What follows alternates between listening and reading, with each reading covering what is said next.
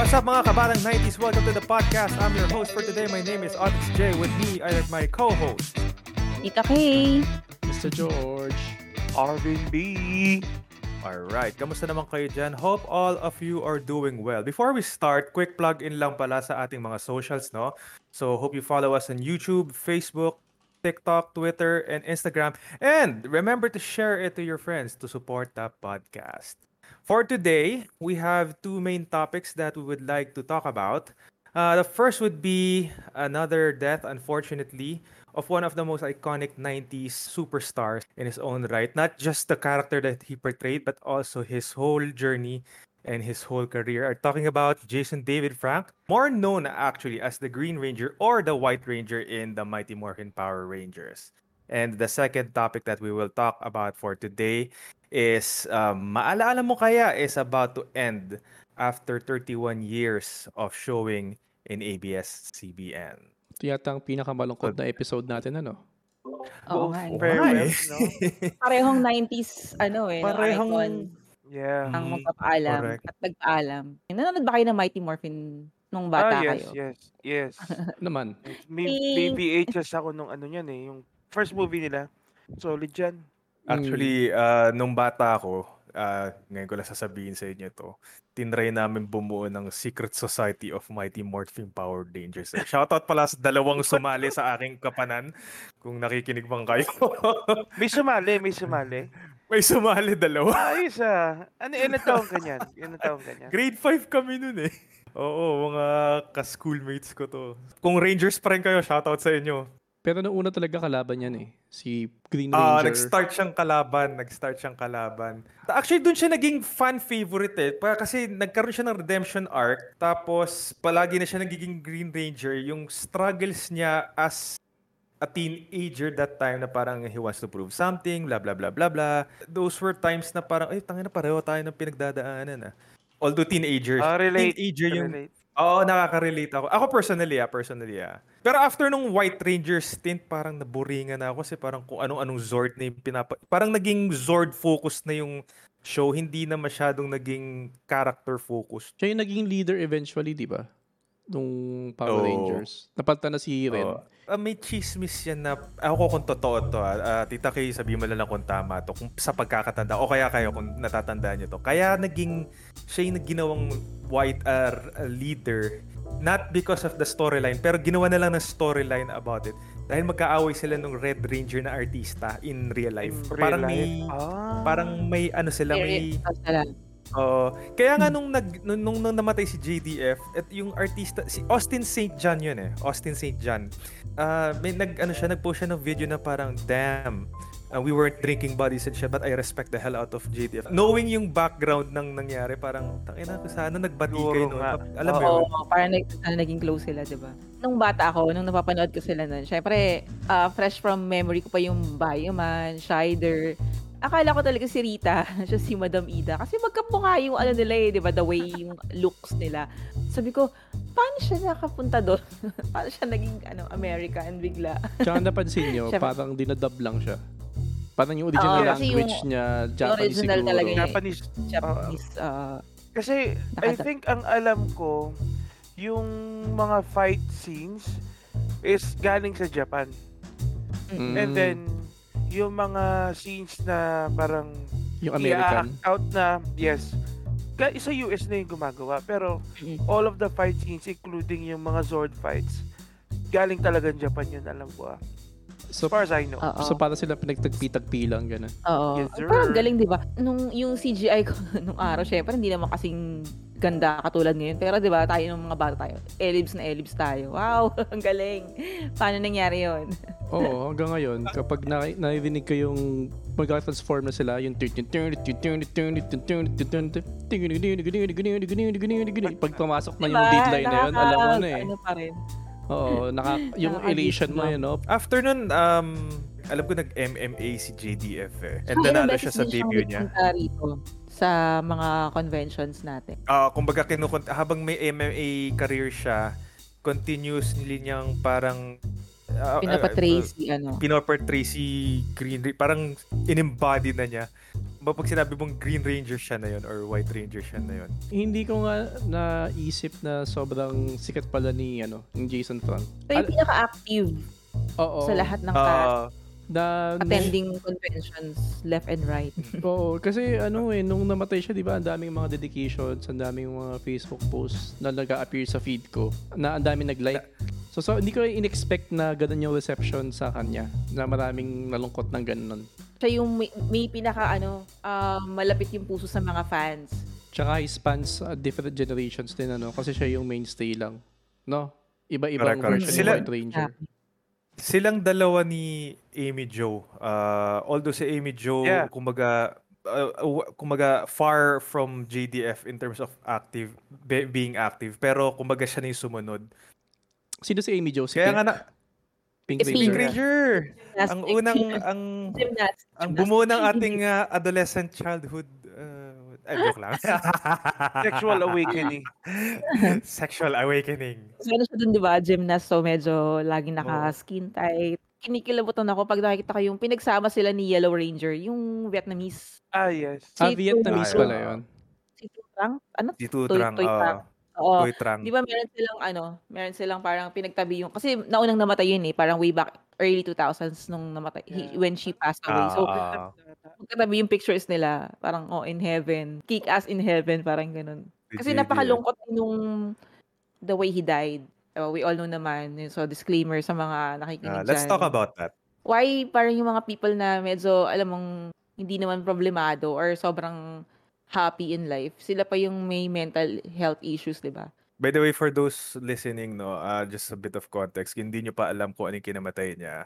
Apparently, he committed suicide or, self-harm, ending his life. He survived by 4 children. And alam ko, na rin siya parang undergoing divorce during the time na ginawa niya yun. So, it might have added up. I was scouring the internet, parang wala akong makitang article or news na what caused it, what led to it. Parang sinasabi lang nila na parang it's a mental health issue kaya niya nagawa yun. Nung unang nag-leak yung news, 1 day or 2 days before pa nagkaroon ng confirmation kasi walang nagre-release ng official statement.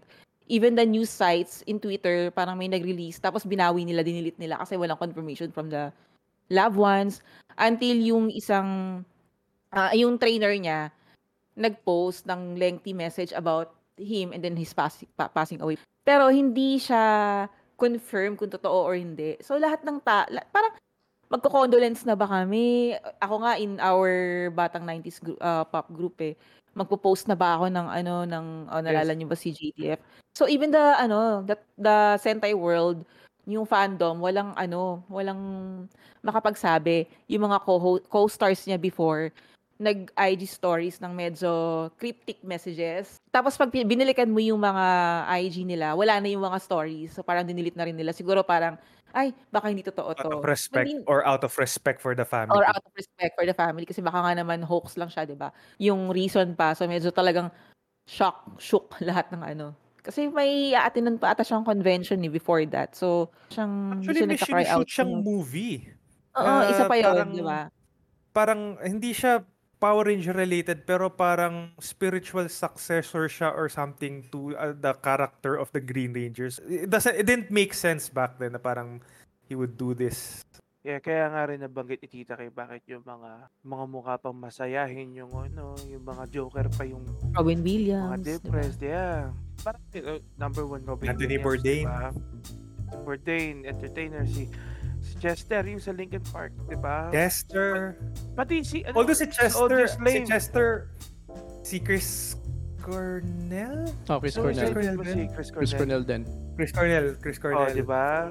They have fame, they're quite successful, lalo naman na yung Linkin Park, diba? Putok yun. Although, to be fair kay Linkin Park, parang noon pa niya yata sinisigaw na parang may problema siya. Pero matagal na yan. Yung mga kanta niya That's the fuel for all of their lyricism. Tayong mga batang 90s, wala kasi sa atin yung depression dati. Like, we never really thought of depression meron, as pero hindi ganun ka we severe never really unlike today. Yes. Ayun nun, Hindi nakaranas natin tayo inisip ng pambubuli, napalo ng Yeah. teacher, napalo ng magulang, nabully sa school, and we survive. Yes. And I'm thankful we survive. Di lang natin siguro alam. Oo. Maybe. I have this weird side that none of my closest friends can reach out. Yung parang hindi nila mag-gets yung the other side of Tita K. Ang weird mo, hindi ko alam yan. Parang hindi kami interesado dyan. Ganon. May facade ka na So, Tita K, di ba? May facade oo, ka na meron Tita akong K na pasad sa ako harap oo, na happy ka, ganon. ganyan So, ka. may mga times, may tendency talaga ako nung pagka-graduate ko ng college na ano ba talagang gusto ko gawin sa buhay ko. And nakaka-depress na yung mga kaibigan mo na who's supposed to acknowledge your pressure, your sadness, or yung confusion mo sa buhay. Hindi nila magets, and then your parents is also pressuring you. And I came to the point na alam mo yung mahilig kasi ako mag arts and crafts. So marami akong yun yung cutter. So yun, ilang beses na akong nahuli ng nanay ko na I'm about to ganon. Kasi hindi ko ma-express sa kanila yung intindihin niyo ako, parang ganon. Marami akong alagang pets eh. So inisip ko na lang paano kung mawala ako. Kasi may nagsabi sa akin na pag ginawa mo yan, sino mag-aalaga sa kanila? Sabing ganon. O nga, naisip ko. So parang doon ko na na-overcome yung ganong yung state of mind na kailangan ko lagpasan to kasi kawawa yung umaasa sa akin yung mga apat yung ganon. Yeah.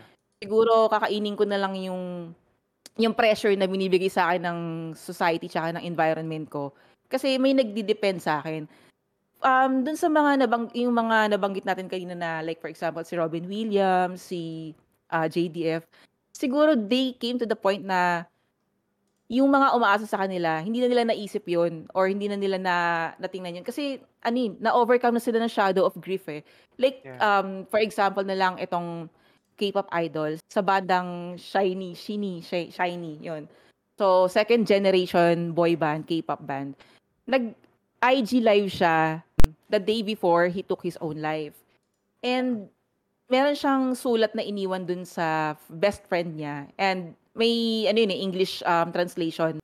Kahit anong medical intervention, anong gamot ang ininom niya, parang kinakausap siya or kinokonsult siya ng mga tao. Sorry.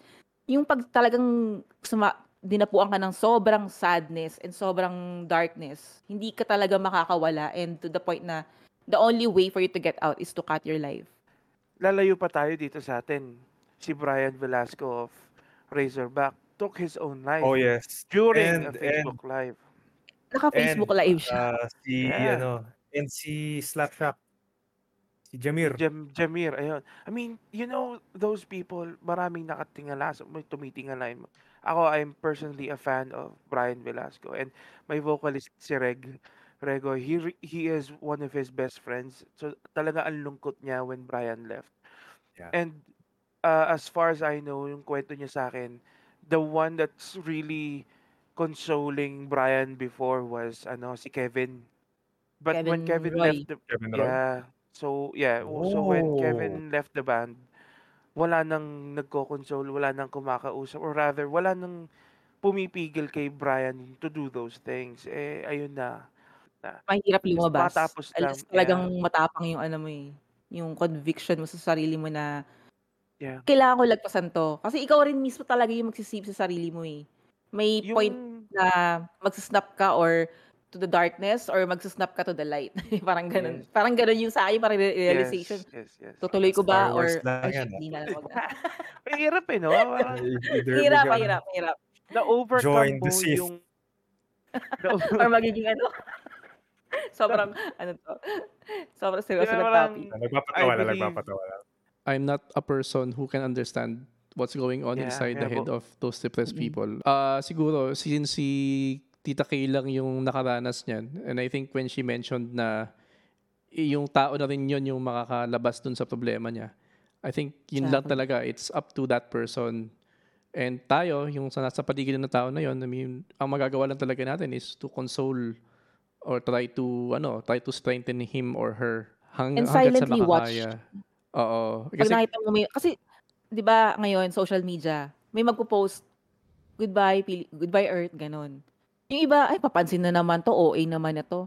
Kasi hindi mo alam kung nagpapapansin, kasi the mere fact na nagpapapansin siya, ibig sabihin nun kailangan talagang may pumansin sa kanya. 'Di ba? Eh, kasi, True. yung iba-bash pa, 'di ba? Sige tuloy mo.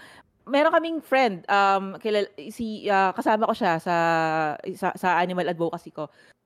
Prinovoke pa siya na, "Sige gawin mo," and she did. Oh, pinatunayan niya na nagawa niya, parang gano'n. So, alam mo 'yun, yung be careful with what you do online because hindi mo alam kung ano yung pinagdadaanan talaga nung nagpo-post na 'yun. Kung papansin siya sa post niya, 'di wag mo din pansinin, wag kang mag-comment, 'di ba? Kung Wala naiirita ka kang sa mga post maitutulong, niya. yes. Oo, wag ka Wala na kang lang mag-ano. maitutulong. Yeah, kung wala kang masasabing maganda, maybe learn to shut up na lang din kapag ganyan yung issue. You know, Correct. it's Let something. me share lang something that shows how powerful the brain is, no? And I hope I make my psych teachers proud. Siguro I'd like to share a psych perspective on depression. So, I think everyone here knows naman yung difference between yung depression na depressed lang and clinical depression, no? Kasi ang utak natin is predisposed to produce certain chemicals. May good chemicals, may bad chemicals. Yung good chemicals, yung mga endorphins. Endorphins make you happy. Happy people don't kill and shoot their husbands. Shoutout sa makakaalala nun. Tapos meron mga bad chemicals. Ito yung mga cortisol, yung parang nakaka-depress basically. Our brain has the ability to do that. Ngayon, as humans, yung production ng chemicals na yon is also dependent on a lot of factors. Food, diet, exercise, and other external stimulus. Yung other external stimulus na yon ang pinaka wild card kumbaga.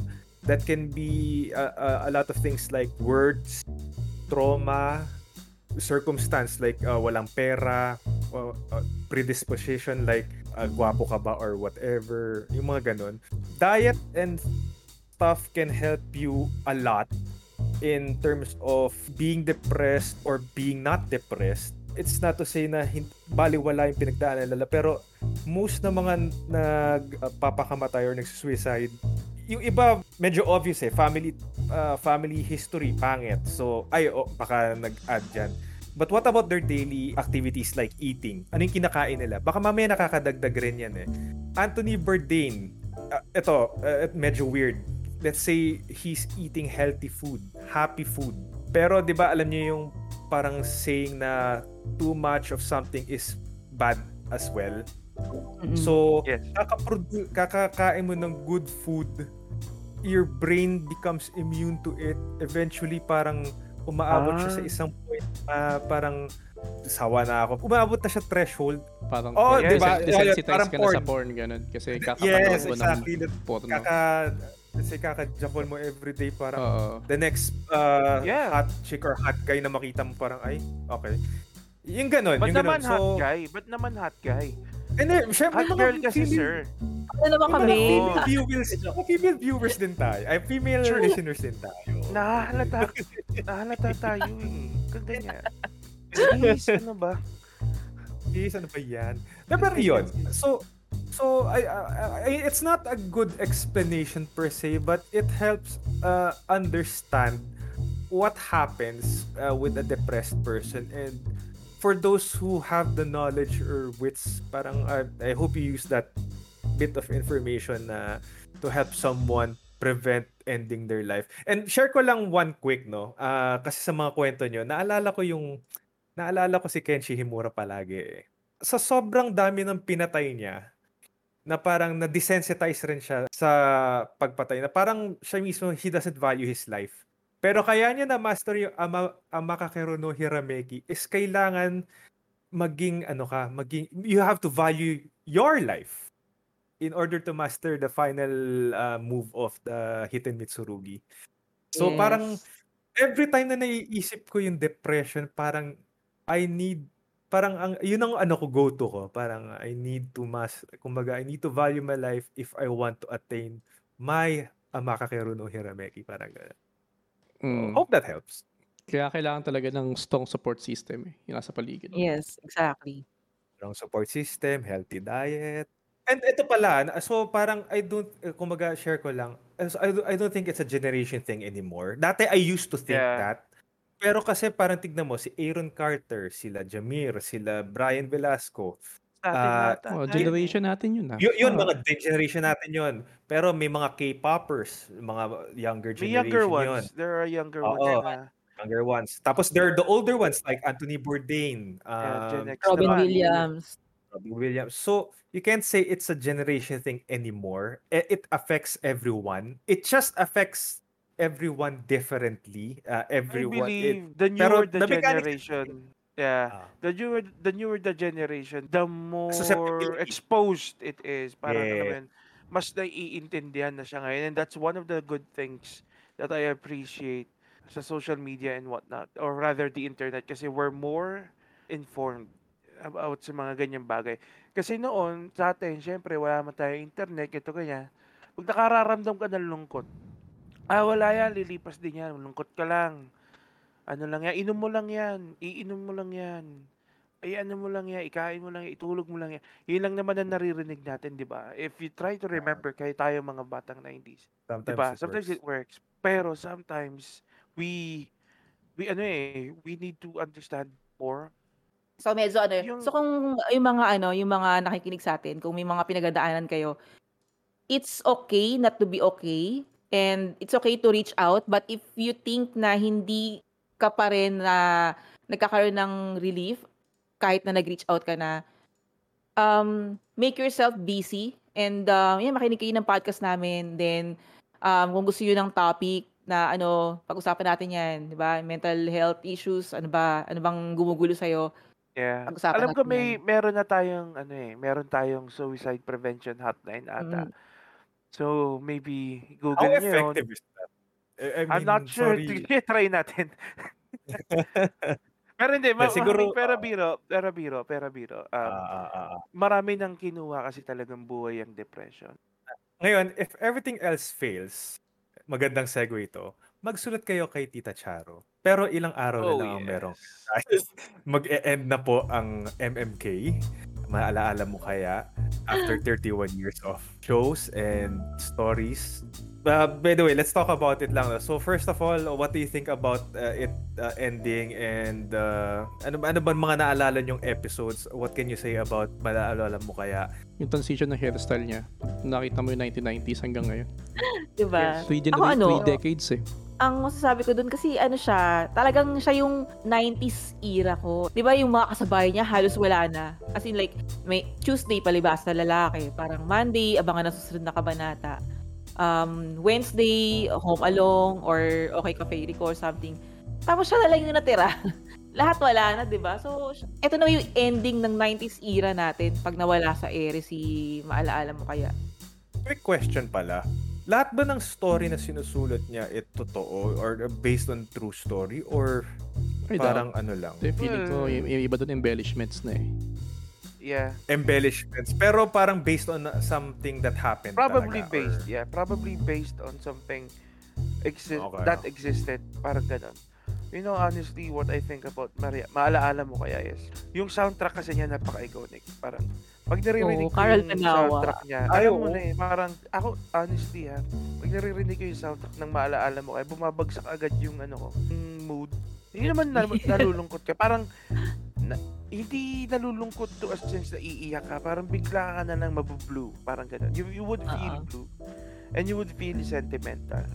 My fondest memories of Maalaala mo kaya kasi is, I don't have a very particular episode na favorite. What I feel about Maalaala mo kaya is, it made me realize how human beings work. Alam mo yun, parang capable pala yung mga tao, rather pamilya, kasi di ba minsan meron doon inaabuso ng pamilya mismo, inaabuso ng kung sino-sino, parang you'd realize how dirty human beings can be, and then you'd realize how strong human beings can be, the resiliency, perseverance, even in the darkest of days, may mga tao palang kaya mag-survive sa mga ganong klase ng pinagdaanan. I got that from their stories. Okay. And I'm thankful that I grew up watching Maalaala mo kaya. Ako I can't believe yung capacity ng tao na umiyak everyday. I mean, but di ba yun na naman yung purpose mo, ba't ka manood ng MMK para umiyak? Nakaka-amaze lang na ang daming tao every time na nag-tune in sila sa Maala, tapos iyak sila every night. Tapos kakalimutan nila yung nangyari the night before. Parang, okay na, game na ako ulit the next day. Dito mo mapapatunayan na talagang ang daming marites sa Pilipinas kasi gusto mong malaman yung buhay ng ibang tao. By sending, di ba, yung mga pinapanood mo kasi parang feeling mo real life talaga yung ano eh. And by the way, yung tanong ni Otits Jacob na kung totoo ba yun, parang this past few years, para mapatunayan na totoo yun, pinapakita na nila yung yung picture nung letter sender. Even before naman, pinapakita nila yung picture, hindi lang pinapakita yung mukha. Ngayon ba pinapakita na yung mukha? Oo. Parang meron na silang mga segment at the end of the show na minsan nga parang ini-interview pa nila, parang nagsasalta pa yung letter sender tsaka yung ano. Tsaka nakakatawa dun sa sa maalala mo. Kaya yung dumating tayo sa point na hinuhulaan natin kung ano yung magiging title ng episode. Alam ko na yung magiging title. Ano yan? Ballpen. Tututo ka talaga nun sa story para mag-gets mo kung feeling ko ito yung magiging title ng episode pag may mga bagay or pangyayari na naging dun sa May pustahan na ba nagaganap dyan? May pustahan na ba? di ba? Una, pustahan siya within the household, di ba? And then, it became a contest na parang pag nag-send ka ng hula mo dun, text 2366, ganon. Mananalo ka ng something load or something. Meron silang load. Oo, ganun. Hindi text mo lang. Hindi ko na kasi na-follow yung MMK eh. Nagbabasa pa din ba siya ng liham? Yun yung niya, shtick niya kumbaga. Feeling ko kaya natapos na kasi wala nang liham ngayon. Wala nang, parang nag-DM na lang.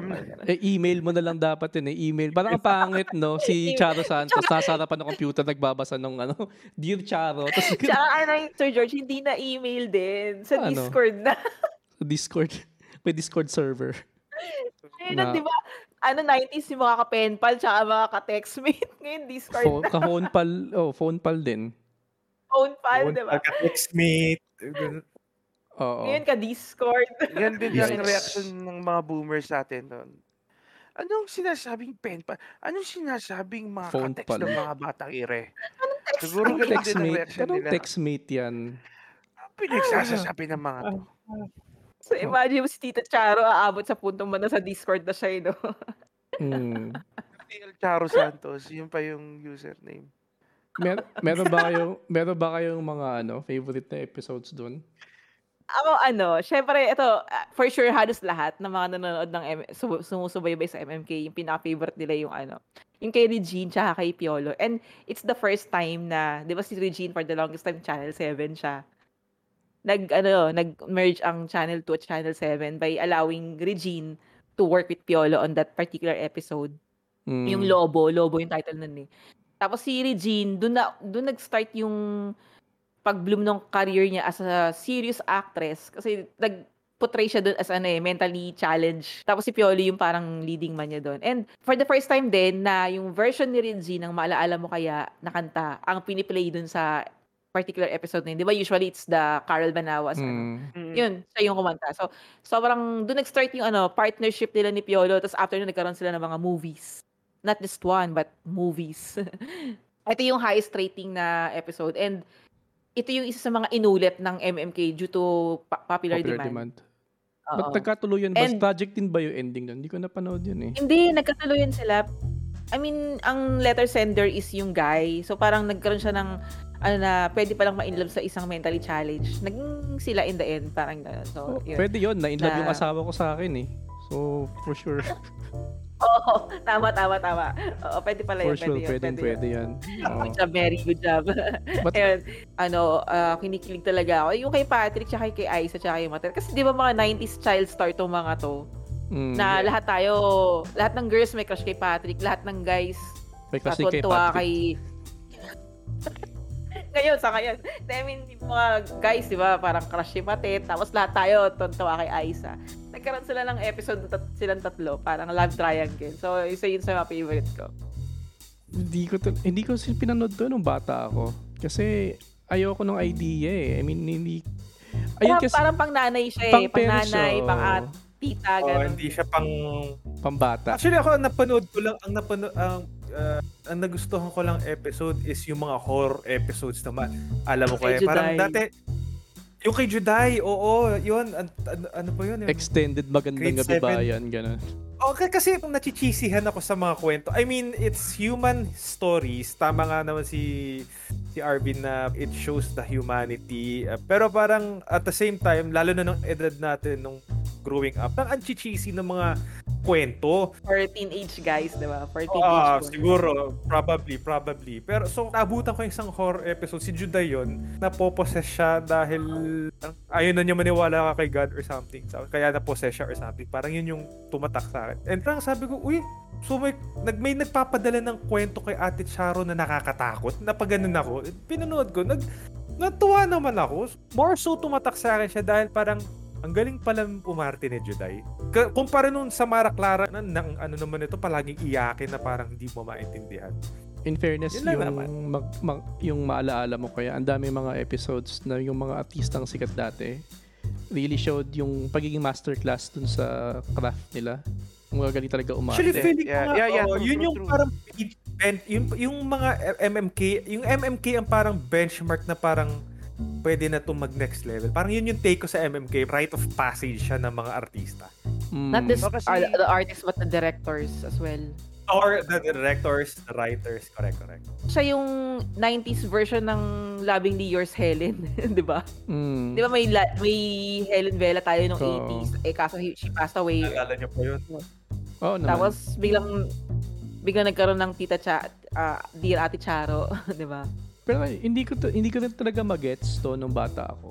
Kasi, I mean, even now, meron ba tayong mga programa na panonoorin mo siya kasi gusto mong ma-depress? Naalala mo sa ano? Apart from MMK. Kasi alam mo yun yung idea di ba, nung series na to. Panonoorin mo siya kasi gusto mong malungkot. For that Naalala mo night. nung bata tayo, kung AM radio ba yun, yung may mga kwento doon. Oo. Yes. Parang, Yung kay Tia Deli, ito, inyo. hindi lang kay Tia Send ka Deli, rin ng meron pa yung isa yung lalaki.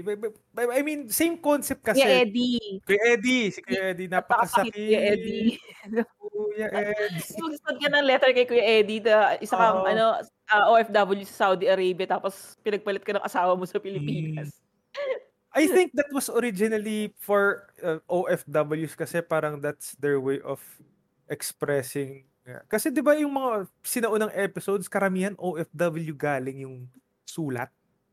Just to answer Mr. George's question na manonood ba kayo para ma-depress? Kasi yung mga Pilipino may ganun talagang tendency kahit masaya tayo, gusto natin na naiiyak tayo. Like, Like ma-depress. Asapi love song or kahit hindi ka naman broken hearted or hindi ka naman malungkot ang love life. Pag nakarinig ka ng Sappy love song, talagang Pinag-uusapan lang namin to kahapon. Pinag-uusapan namin kayo kahapon. Parang bakit yung mga Pinoy parang ang hilig sa mga malulungkot na kanta. Gusto yung pinapaiyak tayo. May pagka tayo parang kumbaga sa may pagka BDSM tayo na gusto natin sinasaktan tayo, di ba? Masaya tayo. Oo, masaya Di tayo. baka namimiss lang natin yung Masaktan. Spanish rule. Si Padre Huwag San. nating alipinin. Namimiss nating masaktan. Ganun, Oo. genetic. Yan ba yung, Probably. ano ba natin yan? DNA. Oo, na-pass on sa DNA natin sa mga Pilipino na malungkot DNA tayo. marker. Kaya tayo The more nakapag-survive malungkot, the more for thousands of years. 10 decades pa lang naman tayong malaya So feeling ko nandito pa yung genes na parang hinahanap natin yung hirap at ng buhay. Biglang ang sarap ng buhay kahit mahal ng sibuyas. Alam mo yun? Oo. Parang hinahanap, kailangan ko malungkot. Di ba kaya nga patak yung yung One More Chance ni Popoy at Basha, kahit masaya yung love life mo, feeling mo ikaw si Basha, tapos yung partner mo si Popoy, tapos kayo parang, ako na lang ulit, yung mga ganun, di ba? Kahit hindi ka naman nasasaktan, pero you feel for the lines, the cheesy lines. Yeah, iba yun Ganun din siguro sa maalaala mo kaya. Iba yung Diba? mga iba yung mga sapi na movies na ganun kasi yon usually may formula yon. Nagkakaibigan sila, kakaalitan, magbe-break up, tas magre-reconcile ulit sila, magbabati ulit sila. Sa MMK kasi, ang dami niyang tinatouch na mga mas tragic pa. Like, yung kamag-anak mo may cancer, mamamatay na. Or yung kapamilya mo may dementia, hindi ka niya maalala. Alam mo yun, yung human experiences na gano'n na you wouldn't want to experience yourself. Kumbaga parang hindi ka pa watching it. Oo, hindi ka pa na-satisfy sa sa sappy love breakups. Hindi. gusto mo talagang masaktan. So, gusto mo talagang masaktan, manood ka ng MMK. Gano'n tayo mga Pinoy eh. Alam mo, 'Di ba yung feeling Mara ko Clara ka, guilty. 'di ba? True, actually. Feeling ko guilty ako doon sa binanggit ni Tita Kay na parang naghahanap ng ikalulungkot na yung mga love song. Ano eh, parang minsan gusto mo lang makaramdam ng something, gano'n. So, May manood ka ganun ng tayo eh, MMK. parang we want to relate. Kasi, like, hindi naman tayo yung letter sender, di ba? Pero, pag napapanood natin yung talambuhay ng letter sender, nakikidalamhat, di ba? Filipinos are empathetic people eh, di ba? We empathize, we sympathize as well. So, ganun tayo. Alam mo, nung bata ako, nung nakikita ko yung nanay ko palagi nanonood nun eh. Hindi ko siya maintindihan. I mean, Bakit siya naiiyak? ba't pinapanood ng mga tao to? Ba't naiiyak yung mga tao dito? Ganyan. And then, as I realize, as I grow older, as you experience a lot of these things yourself, di ba tumatanda na tayo, ang daming namamatay sa paligid natin, di ba? Yung, even our own family members, our parents, ganyan, our friends. So, dun mo lang na-experience na tangina ganyan pala, masaktan. Yung, alam mo yun? Para siyang parang sex na yung sex nung bata tayo. Sabi, oy, Pepe, Tete, ganyan, pasok titi, Pepe, ganun lang eh. Pero once you experience it, ano yung palang nuances sa sex na you wouldn't know unless you tried it. Ganda lang yan eh. Di ba, enjoy din tayong manood ng mga Soko tsaka Investigador. Kahit napaka-gruesome. Pinapanood pa rin natin. Di ba? Yung mga story ng mga victims, tapos yung scene of the crime talaga, reenactment. Tsaka yung for example na lang is yung ipaglaban mo, di ba? Pinapanood pa rin natin siya kahit alam mong may mga tragic. Alam sa batas. Oo, wala tayong alam sa batas, pero pinapanood natin yung nakikichismis tayo kumbaga. Ano nangyari? Ganito pala ginawa sa kanya. So same with MMK, di ba? Yung letter sender, no, ganito yung nangyari sa buhay niya, kawawa naman. Tapos pag-uusapan kinabukasan ng mga marites na kapitbahay. Ba't mo yung yung buhay ni ganito letter sender. Pero yun nga, I Grabe, mean, no? unless you've experienced pain yourself, hindi mo magigets yung nararamdaman ng letter sender ko, no? Diba? Dapat nasaktan ka na sa tanang buhay mo. And I think, I can speak on behalf of the people dito sa podcast at lahat tayo, nakadaan na dun. So, I think mas relatable na sa atin. Yeah, it's not enough to theorize about pain, loss, and yung kalungkutan. Marami kasing, I think we know a lot of people na sinasabi nila, hindi, kaya ko yan pag dumating na ako nun, or pag nandun ka sa punto na yun. Pag ako na lang, kaya ko yan, ganyan, blah, blah, blah. Pero once, Ganun na pala, hindi na pala. Hindi na pala. Kasi may mga, to all the sa mga nakikinig sa atin ngayong gabi, if you think kaya mo, think twice. Hindi mo Babalik tayo papangarapin sa ma-experience. True. Hindi mo papangarapin mamatayan ng magulang, ng kapatid, o ng anak. Hindi mo papangarapin yun. You can just theorize na akakayanin ko yun. Okay lang yan. Pag nanonood tayo nun, di ba, may mga side commentary pa tayo na, ang hina naman ito. Ganyan lang yan eh, di ba? May ganun pa tayo, pero pag nandun na tayo sa situation na yan. Tatlong tanduay lapad lang yan, katapos na ako dyan. Gabi naman makaiyak to the point na sumulat pa kay Ate Charon. Iniwan lang na shota, di ba? Yan. Buhay pa naman eh. Buhay pa naman wala lang siyang ano ba yan? Iniwan lang ng mga kaibigan. Ito nga na, ano sinasabi, ano na ginagawa. Alam mo yun? Ano ba yan? Wala ka lang kasama sa buhay. Ganyan-ganyan ka na. Diba? You can easily theorize. You can easily. Yes. Ako nga, dapa eh. Iba nga, walang makain eh. Diba? Parang, you can easily, nakalimutan ko yung disregard mo, ganun. dinidisregard mo. Kasi ako nga eh. Ganyan-ganyan. Alam mo yun? Basta ako, kaya ko yan pagdating ako. Diba? Yung No. Yung akala mo, alam mo na yung gagawin mo, hindi pala. I-connect ko lang to kay JDF. That's precisely, I think, one of the reasons why people feel depressed. People who are invalidating dahil parang, ako nga kaya ko to, but ikaw di mo kaya. The person who you say that to will feel invalidated. And tapos all the more na parang the person will feel depressed. I agree. Ingat. Siguro ingat ako sa ganyan. Pero on another note lang, ang nakita ko lang siguro na parang bakit may ganong show sa tanong ni Mr. George, no? Sa Thursday kasi nilagay, pansinin niyo. Monday, Tuesday, Wednesday, comedy. Abangan ang susunod, tawag dito, Palibasa Palibasa, lalaki. Palibasa, Home Alone Riles. Home Tapos Alone Riles. Friday, prime Party na time, eh. Oo. parties. So parang siguro kailangan ng mood Break. shutter o mood balancer na parang, puro kayo happy, teka, palungkotin muna natin. O Good tapos point. Friday, happy ulit. Parang on a viewing perspective, parang on a ratings perspective to catch people, parang kailangan merong maiba muna. Yun yung perspective ko Oo. dun. Tama. Napansin ko siya nung bata ako kasi hindi naman ako nanonood ng MMK, pero parang dahil after ko hanap-hanapin yung comedy, parang nakatutok pa rin ako. And then bigla makikita, maalaala mo kaya, mukhang okay naman panoorin. Parang dahil maiba naman, Parang tapos tuloy happy ulit. Parang pag umaamoy ka ng pabango, so amoy ka muna ng kape, yung coffee beans, para mawala Oo, yung para parang Oo. mawa-clear yung Tanggal senses umay. mo. Para di Tanggal ka umay, ma-desensitize, ganyan. As to kung bakit Thursday, I'm thinking, siguro correct me if I'm thinking kasi yun nga, Friday, and parang yun na yung parang gimmick day. Friday, ano yan, X-Men tsaka Teenage Mutant Ninja Turtle. Ayun, mga Cartoon. cartoons na parang Alam mo wala ng nang weekends pasok. eh, no? Magsaya-saya na kumbaga, sulitin natin yung saya ng Friday up to Sunday. Pero papalungkotin muna natin yung Thursday para ma-enjoy mo talaga yung parang yun. Oo, pero good yun nga, insight. nakakalungkot kasi, no? Ito na lang yung natira eh. Parang lahat na sila, matagal nang wala sa ere. And it's the end of the era probably when pag nawala si maalaala mo kaya. Kasi longest running, 31 years, parang halos kasi edad na ni RV. Tama ba, Edad RV? ko siya, literal.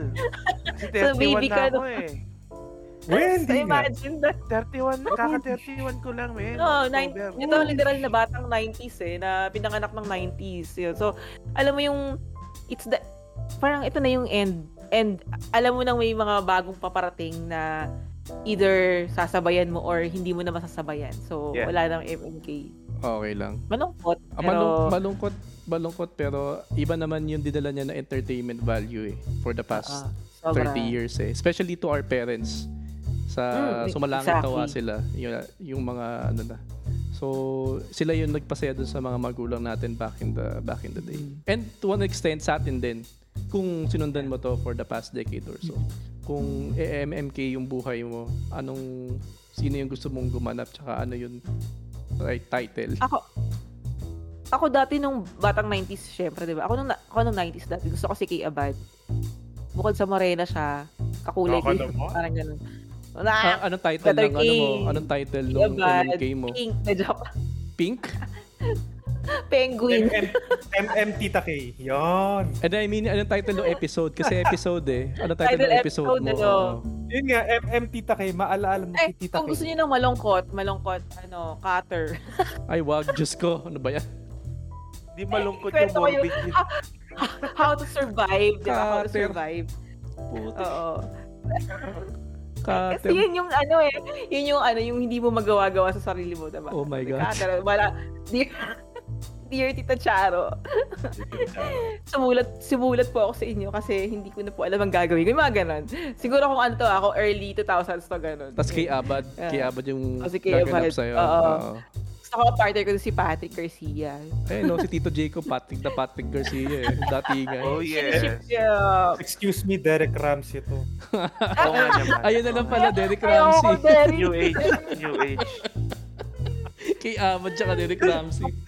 Putik. Kay Derek, Ikaw ba, malibog Papi yun George? eh. Anong sayo? Sinong gusto mong gumanap sayo? Ako, Taas. story nung high school, yung palagi nababasted ako. So gusto ko Love gumanap sa letter akin title. si Piolo Pascual. Yun! Yun nga yung irony nun eh. Lagi ka nababasted kasi. Mabigat? Oo. Oo, kasi ang pangit mo pero yung gaganap sa'yo ang pogi. Di ba? Tapos pag pinakita yung picture doon sa dulo. Tapos sabihin ng mga manonood, hindi naman Piolo Pascual yan. Kaya pala nababasted yan. Tapos yung... Buti hindi naging F-boy. Hindi. Piolo Pascual. Tapos ang title, Hot Dogan. Kasi doon Doon ko nakita yung sasagot na sana Ako sa yung akin. hotdog na yan. Naku po, Hotdog. ano nangyari? Bakit sana lang? Wala eh. Doon kami nagtagpo sa hotdogan. Doon sa labas ng school. So yun yung Oh, yes. pangalan na lang. Hotdog. Hotdogan. Anyway. Ikaw, pangalan nito? Otis J. Si Otis Si Otis J, si Derek Ramsey. Si Derek Yan, Pogi Problems. Kita kay Dear Miss Charo, depressed po ako kasi sobrang daw gwapo, walang lumalapit sa akin. Joke lang. Kapal na mukha talaga naman. Problema ng mga gwapo, di ba? Yung kay Ricky yun, di ba? Yung I'm Pogi so out of Problems. their league. Ganon. Ang hirap. Kapal na mukha. Anong title? Anong title ng episode mo, Tito J? Pogi Problem. Ano? Pogi Problem. Buisit. Sarap. Conviction. Ikaw, Arvin B. Anong Ikaw, Arvin. May stages yan eh. Yung batang ako, yung Michelin na na logo. Parang alam ko na yung paglaki. Teka lang. So yung batang ako, yung Michelin, yung pag nag-umpisa ng mga 15, 17 yan, Michael V na lang. Michael V. Para kayang-kaya niya talagang pangatawan niya lahat ng katarantaduhan ko sa buhay. Tapos ang title, Mercury. Mercury? Bakit Mercury? Bakit Mercury? Hindi niyo ba alam? Hindi ko pa ba nakukwento sa inyo? Ano yun? Mahilig sa Naalala Mercury. niyo ba yung Wag. nung 2000s may isang eskwelahan dito sa ating lokal na nagkaroon ng mercury spilling? Okay. Affected ka ba nun directly? Mismo, men. Ay, okay. Mismo Ano, yun. okay, doon ka pala okay. Oo, mismo yun. So, yun ang kaya nga gusto ko si Michael B kasi magigets kung paano ako naging bawal sa isda. Kasi syempre, di ba, ang kulit ni Michael B. Makikita rin. Kaya ni Michael B yung katarantaduhan ko. Okay. Kaya gusto ko si Michael B. Okay. Talagang iiyakan namin In yan. turn- Hindi kayo iiyak eh. Hindi kayo iiyak, mabubuisit kayo. Well, that concludes our podcast for today. Abangan nyo kami next time for more kwentuhan about 90s life, insights, and current events that we can relate to 90s experiences. Be sure to follow us on YouTube, Facebook, TikTok, Twitter, and Instagram. And remember to share to your friends and support the podcast. And check us out for more Batang 90. Bye-bye, everyone! Bye, everyone! Bye, everyone. Fires.